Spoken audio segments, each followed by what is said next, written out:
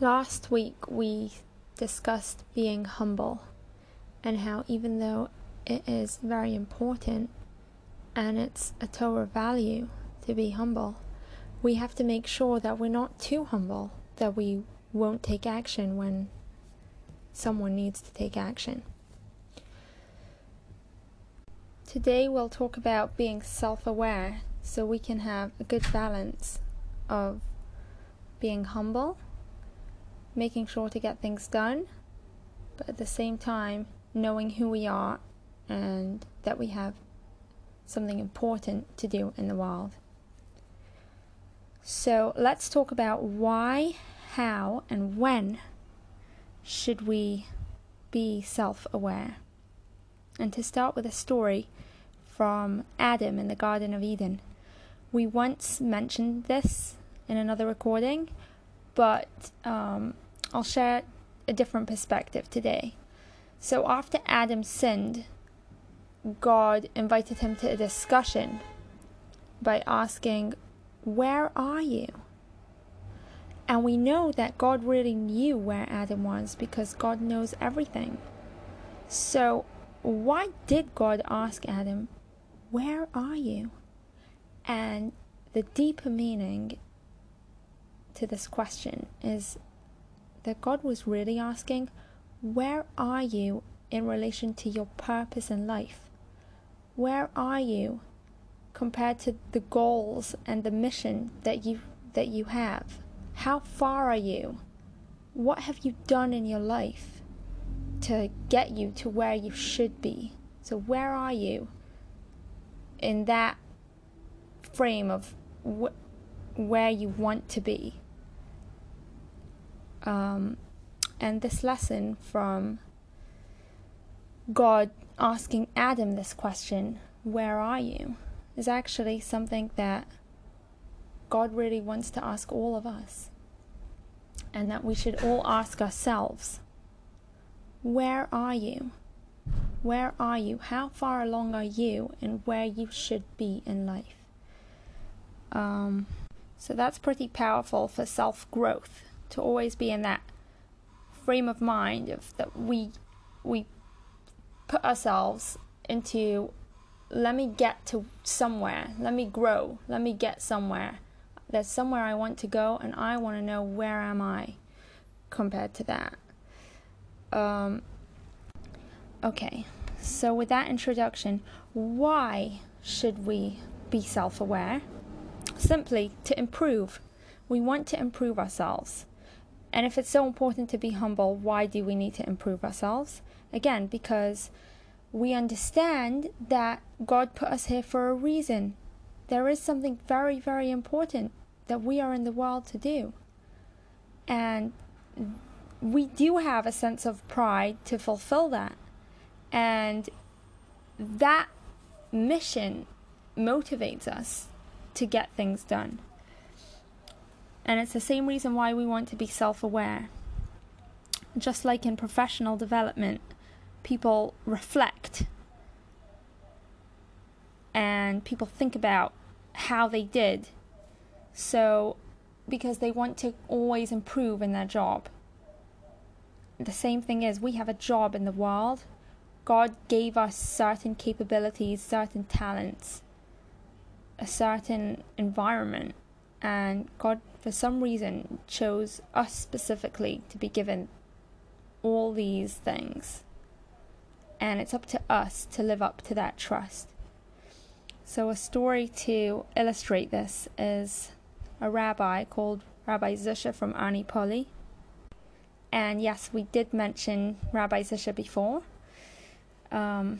He's quite famous. So there's a story about him that on his deathbed, he suddenly got all shaken up. And he said, "After I die, I'm not afraid of being asked why I was not Moses in my lifetime." He said, God already had a Moses. God didn't need me to be Moses. But what I am afraid of after I die, I'm afraid that I'm going to be asked, Zusha, why were you not Zusha? And that's pretty powerful.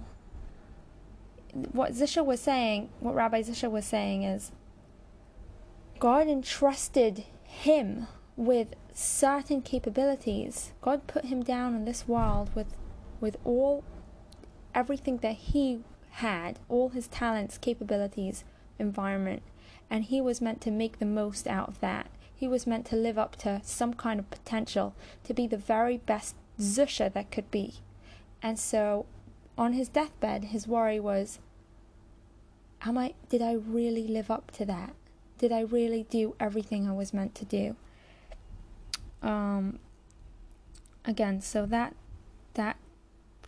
quite motivates us to constantly be thinking of what might be our mission and how we can continue along that path, to continue to live up to that trust that God gave us by putting us in this world.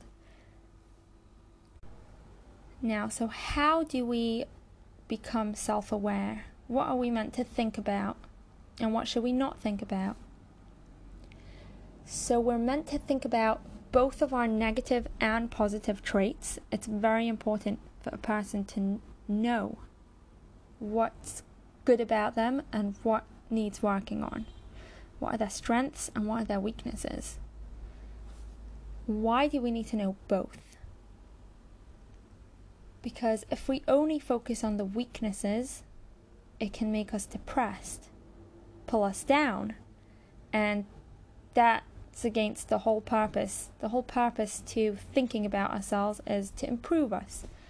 If we only focus on the weaknesses, we get too depressed and we just get too lazy to do anything. We just say, oh, I'm doomed. I'm doomed to just be a failure, so I'm not going to bother with any progress.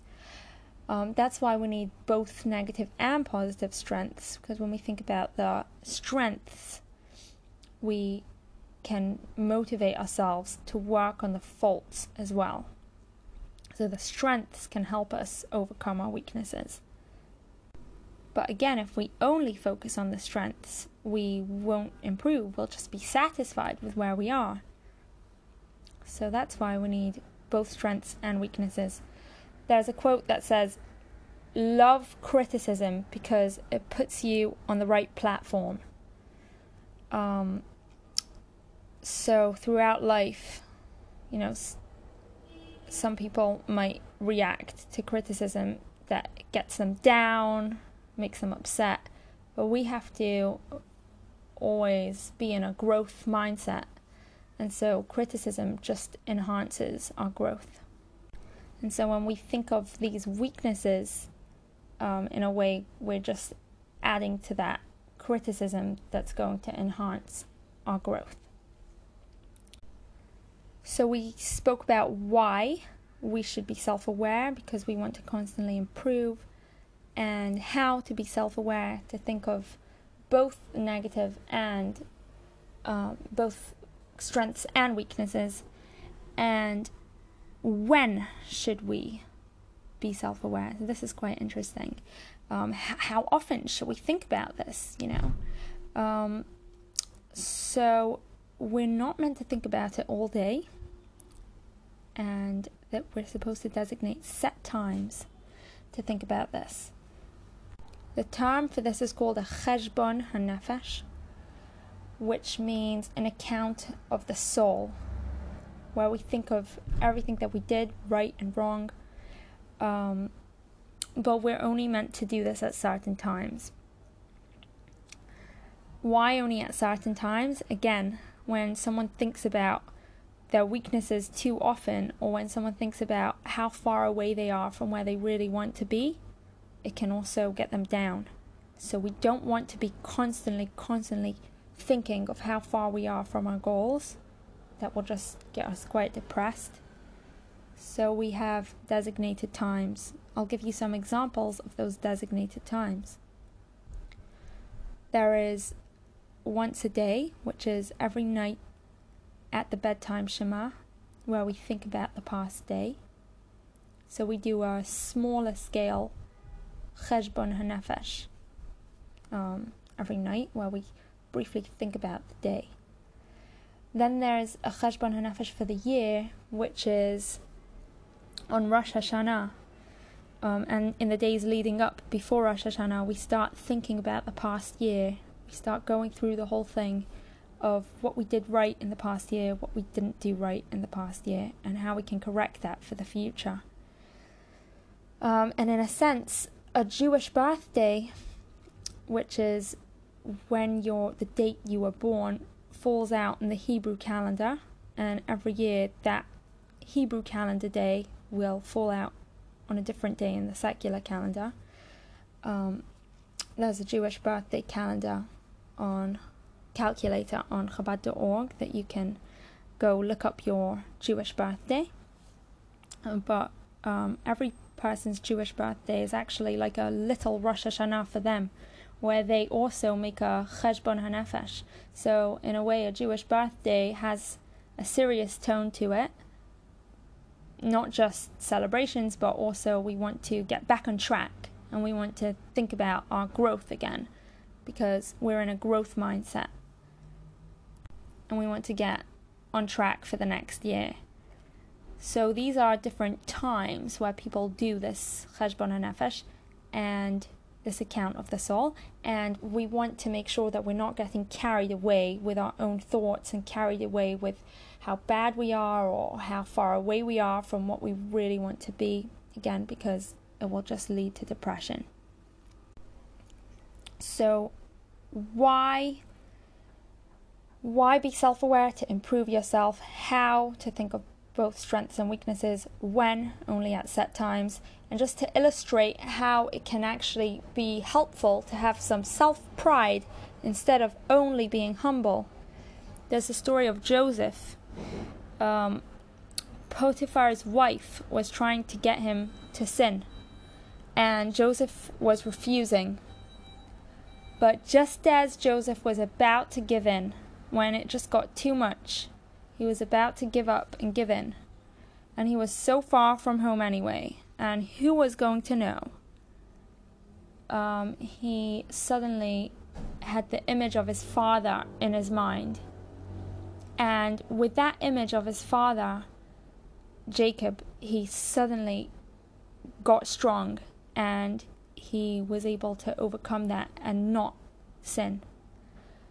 Why? Because this image of his father reminded him of who he really is. It reminded him of where he came from. And he thought, I can't do that. So with a little bit of self-pride, when we think, no, this is not for me, I can't do such a thing, that bit of self-pride actually can also stop us from getting into trouble. In addition to helping us grow, it can actually stop us from getting into trouble. So that's a benefit to having a little bit of pride. And just to conclude with a thought on personal growth, we should be in this growth mindset. But is there ever a limit? Can we ever be satisfied with so many accomplishments in the past? Maybe I did fulfill my life's potential now, and I could just take a break. So actually, the Rebbe taught us to never be satisfied.